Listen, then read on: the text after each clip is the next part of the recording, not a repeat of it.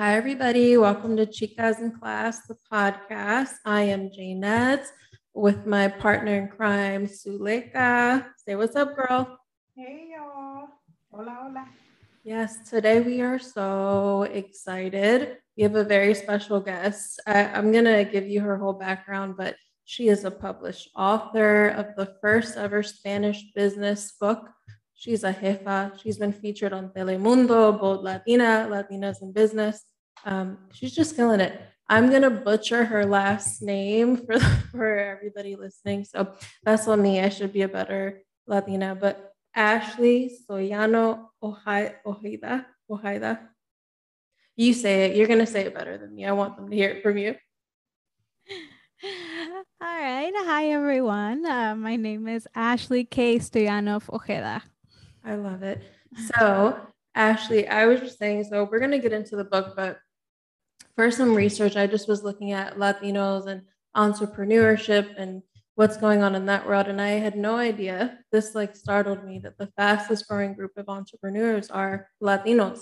Yet we get only 1% of any capital investments from firms.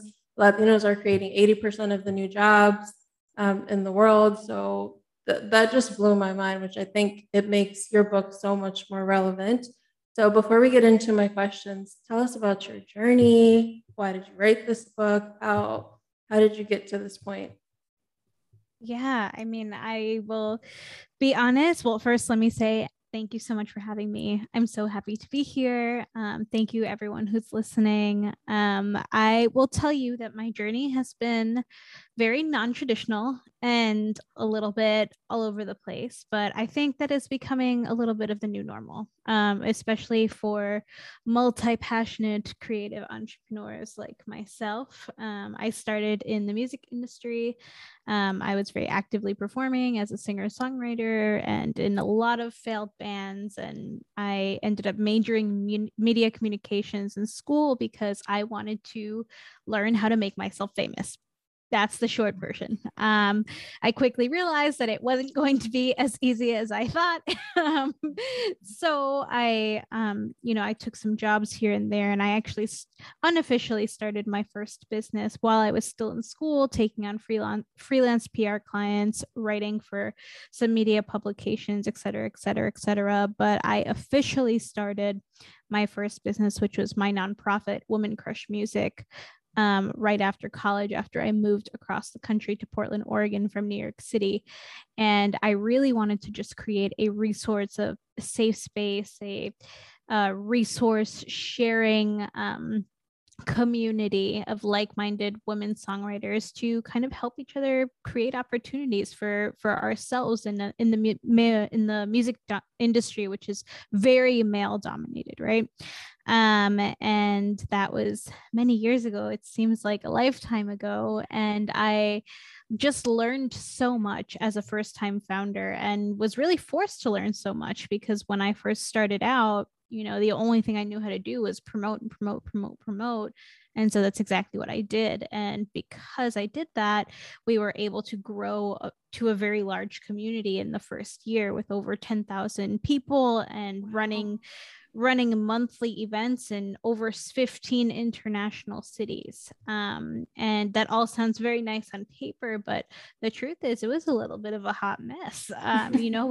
We were getting a lot of traction, and we were, people were really interested in what we were doing, but the internal operations, there was no financial plan, no strategic plan. There was nothing because one, I had no idea what I was doing, but two, there was just no time because it was just go all the time. And I realized at some point between year 2 and year 3 that I needed to set this foundation, and really take a look at the business and the business model and how we were going to keep surviving long term. And I think that not having this foundation, which happens actually to a lot of people in their first business, which is why most people in their first business, they don't stick around for very long, but lessons learned, is that, that really stunted our growth a lot more than it helped. It is inevitable at some point, because if you have a good idea and you're excited about it, you just want to go and keep going. But that is a fast track to burnout for everyone. And at this point, it was not just for me, it was for my team as well. So I kind of took a good hard look at what we were doing, kind of saw what we could do better, saw what skills I needed to build within myself and within my team, so that we can continue moving forward. And I did that. I ended up at that same time, I was working in community marketing for Yelp, and I was applying all of those skills to my organization and kind of growing it that way. And that's how I learned how to engage a community and bring in partners and things like that. And I just continued on in the tech space. I switched to a startup world though, and that really helped me quite a bit in learning how to be resourceful and business development and all the areas of growing a business. And I did that, and kind of through my pivot into tech startups and rebuilding my organization, I found a love for teaching other people how to do that. And that was kind of the start of when I at first was just coaching artists who are like, I actually want to launch a blog, or I want to launch some other kind of project. And I was like, okay, well, I can help you do that. I've done that before. And that eventually turned into what I do now, which is being a thought partner, an advisor, a coach, a consultant, a strategist for small businesses and startups. The new minority in particular is what I focus on. I work with many, many different Latina business owners and founders, and it's just been a huge honor and privilege to be able to be a part of their journey. And that's really what inspired, this current phase of my life, which is being the author of Jefa in Training. I love it. You said so many amazing things there. One that's sticking out in my head is this idea that you didn't necessarily know how to do all these things when you got started, right? You just like learned as you go, which comes with a lot of stress and hardship, I'm sure. So on your path as you began, like what do you think the biggest lesson you learned, and how did you move forward? Oh, well, one that I kind of just tackled recently was that you don't have to do everything alone. And that can mean a lot of different things, right? That can mean delegating to a team member, that can mean getting a mentor, that can mean getting a coach, that can mean a lot of different things, but knowing that you're not expected to know everything. And I think when I first started out, I thought that not knowing everything meant that people were going to look at me and be like, she's a failure. She doesn't know what she's doing. She's going to fail. Like, this just isn't working. And that's not true. That's not true at all. No one knows everything, and you cannot expect yourself to know everything. That is, if I could go back in time and tell myself that, that's it. And if you have to start small, like just picking up a book, or listening to a podcast that in some way, shape, or form is asking for help, because you are calling upon these other people who you might not know, but you're absorbing information from them and not thinking, well, I have to just come up with this somehow out of nowhere. Right, You are accepting help from information. And if you have to start that way, start that way. But that would be one huge lesson. And if I could include one other one, I will definitely do that, because it's an important one. It's one that I still haven't quite learned myself. I'm working on it though. It's the goal for this year is to not think that you have to work all the time. Ever since I started my first business, I have become 100% a workaholic. I am working on it.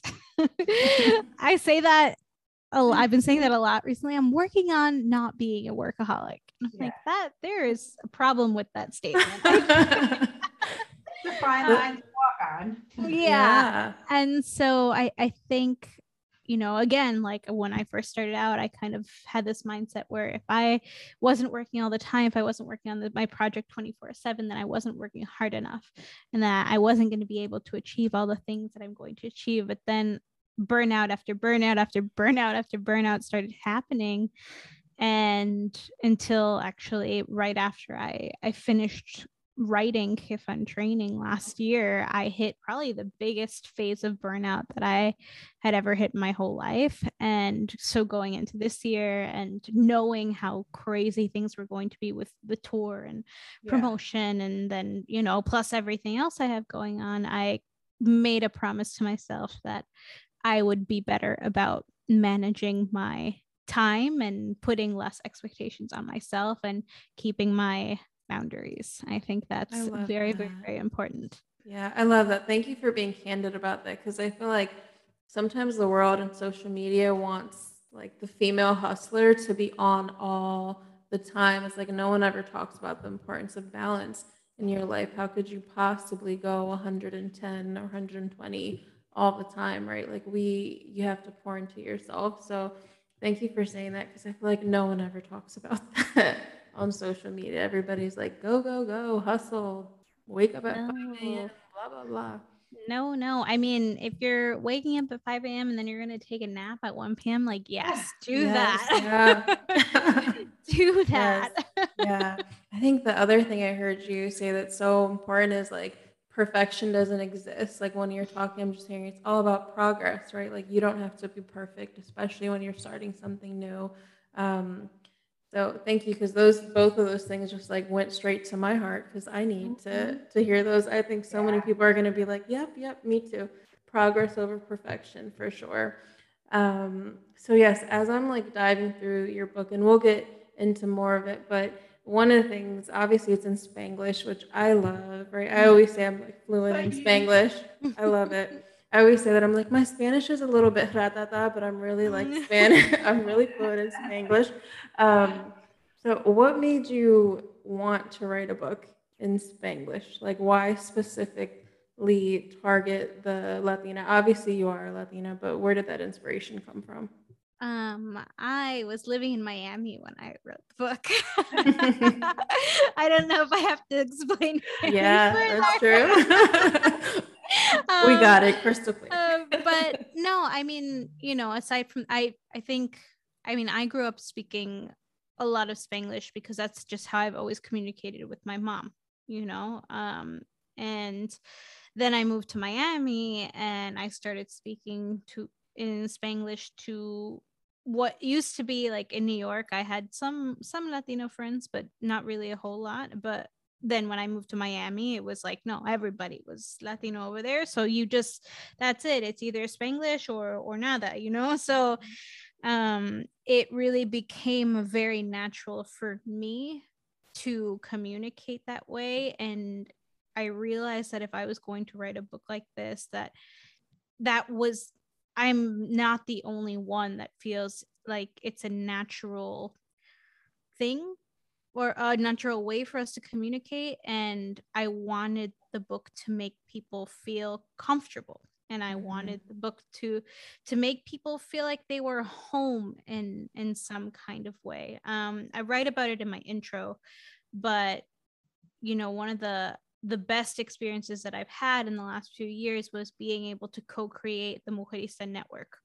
which is the online community for Latinas, which is, you know, the sister company is the Mujerista, the digital publication, which has been around for quite some time now. In that experience, I really, I think I probably needed that community more than the people who were joining.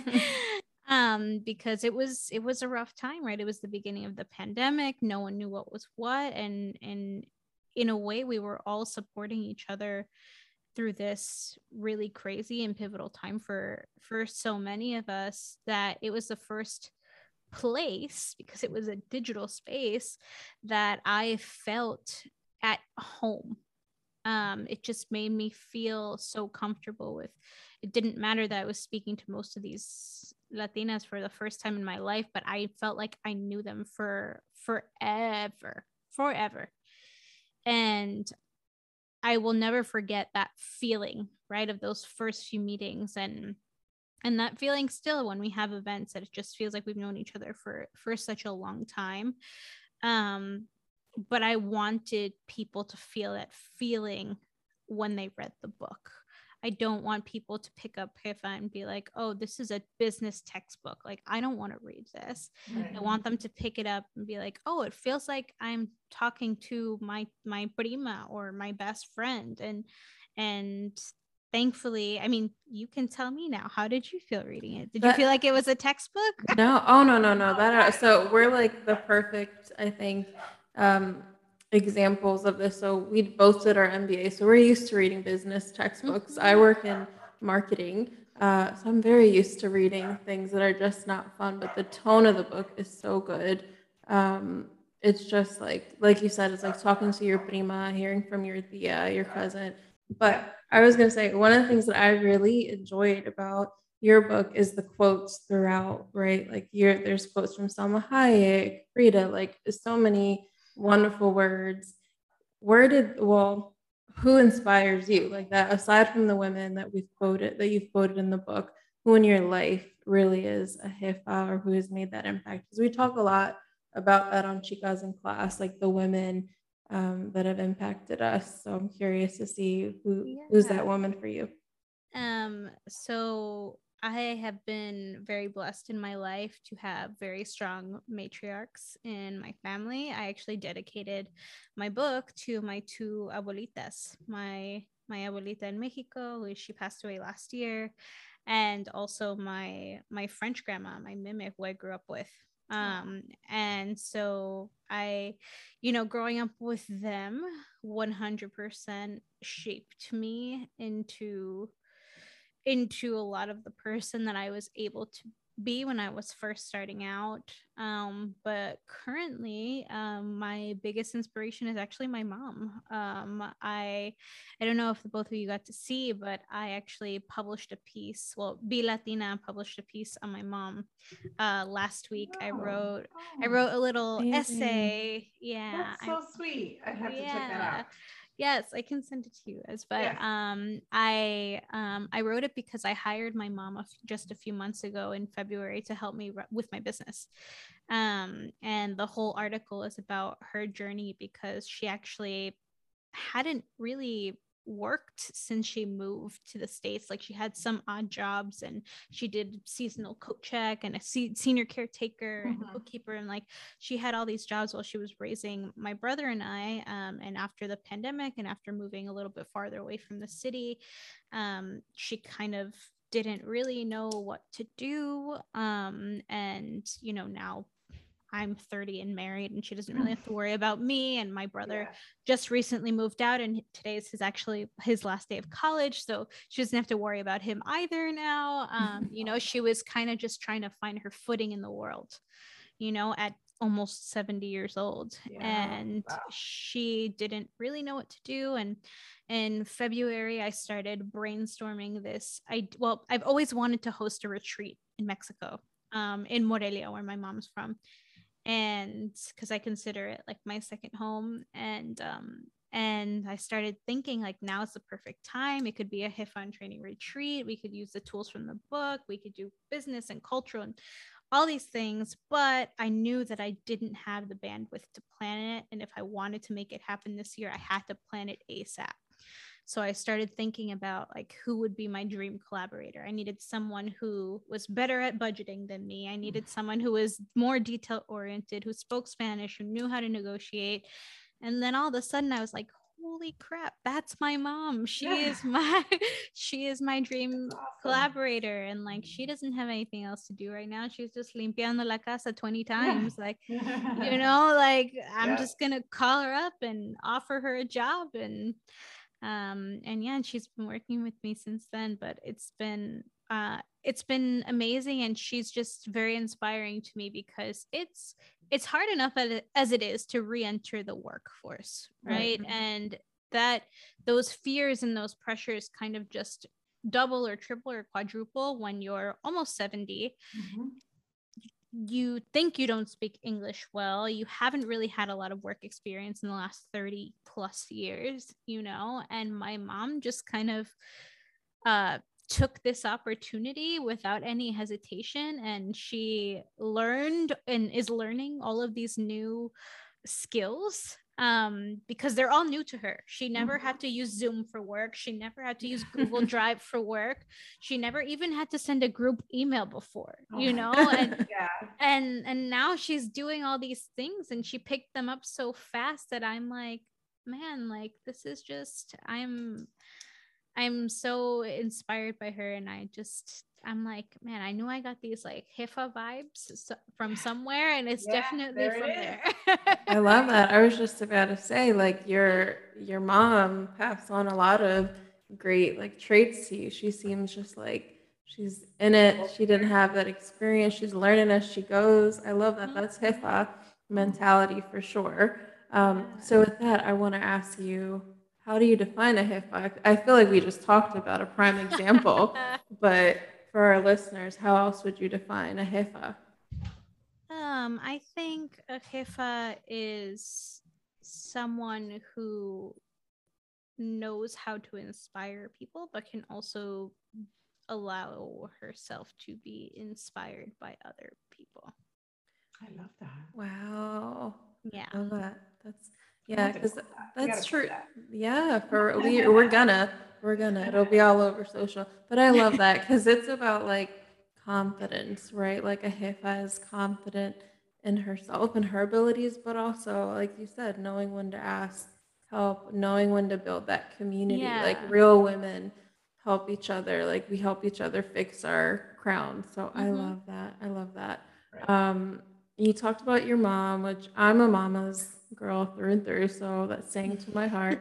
But I love like the values, like the Latin values that we have, whether it's family, right? Like you brought your mom into your business. That's something that's so true for being a Latina is that family connection. How do you Mm-hmm. think those Latin values and your mixed race? Because I know your father's French, right? So Mm-hmm. like Yeah, how has that experience helped your view or like framed the way you think about stuff in business? yeah. I mean, I grew up going to Mexico every year for like at least 2 or 3 months at a time. And like, yeah, I mean, that was just my life. It was no summer camp, no nothing. It was just you get out of school and then you get on a plane to Mexico and you don't come back till September 4th. And then you go to school September 5th. Wow. But that that shaped me so much. I think especially the experiences that I had later on, like while I was in high school, when I was old enough to start kind of realizing um how privileged I was. And I didn't grow up with money. We were lower middle class at best, but even then I saw the poverty in Mexico, and I saw how people lived over there, and I was just like, I need to humble myself because this is it. And I am extremely lucky that my mom decided to move to the States because she wanted her kids to have a shot at the American dream, whatever that is. And I I bring those values into my business a lot. And I think Mexicans are very, very hardworking people, but we are also very hospital people, and that a stranger can come into your house and you will treat them like their family, and you will feed them, and you will just be very welcoming towards them. And that's how I run my business. Every new connection that I make, every person that I meet, I treat them like I've known them for a long time. There's no gatekeeping with me. I think that a lot of people do that, especially when they start to become successful, and that's just not my vibe. It doesn't really fit with me. I would never want to do that. I love it. Yeah. You hit on like so many good ones. And I'm thinking like all of those things are things we've talked about on the show. It's like the importance of it's why we started the Mm-hmm. show, right? To not gatekeep, to help other women learn things. That's why I'm so excited about your book. I know we're getting to the end, and you've given us like so many gems, like so many pieces of advice. I feel inspired, so I know the listeners are going to feel inspired too.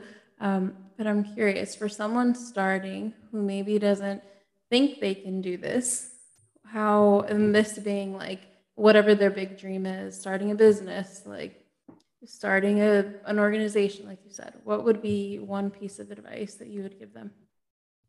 I think don't try to do it all at once, and enjoy the journey. Like, we keep saying like progress over perfection. I think that's it might be a phrase that's overused, but in this case I think it's very true.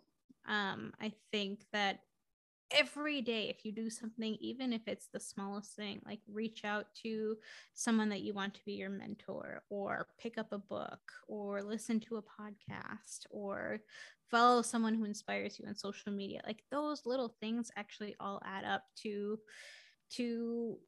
what you want to do, right? And I think doing that, plus holding yourself accountable um, to your goals, whatever those are.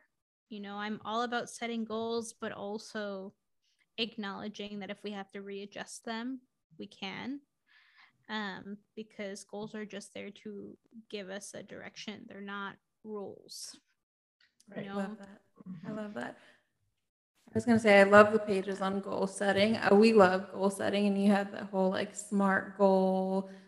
Everything in the book is like so practical, so useful. I'm super excited. We're going to be doing a giveaway for our listeners on our social media platforms, a signed copy of Jefa and Training. I'm super excited for people to get their hands on it.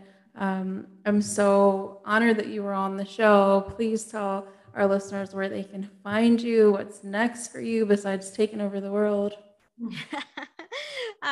Taking over the world slowly but surely. I'm working on some other projects right now, which I can't really talk about, but stay tuned on all the things. I have my newsletter, which I just relaunched. So definitely check that out. And you can find me on social media at Ashley K. Suyano Fojeda. Amazing. Thank you so much, Ashley. Like I said, I feel like you dropped mad gems on this episode. We're so excited to publish it. Thank you for being with us. For our listeners, please follow us on social media, rate this episode.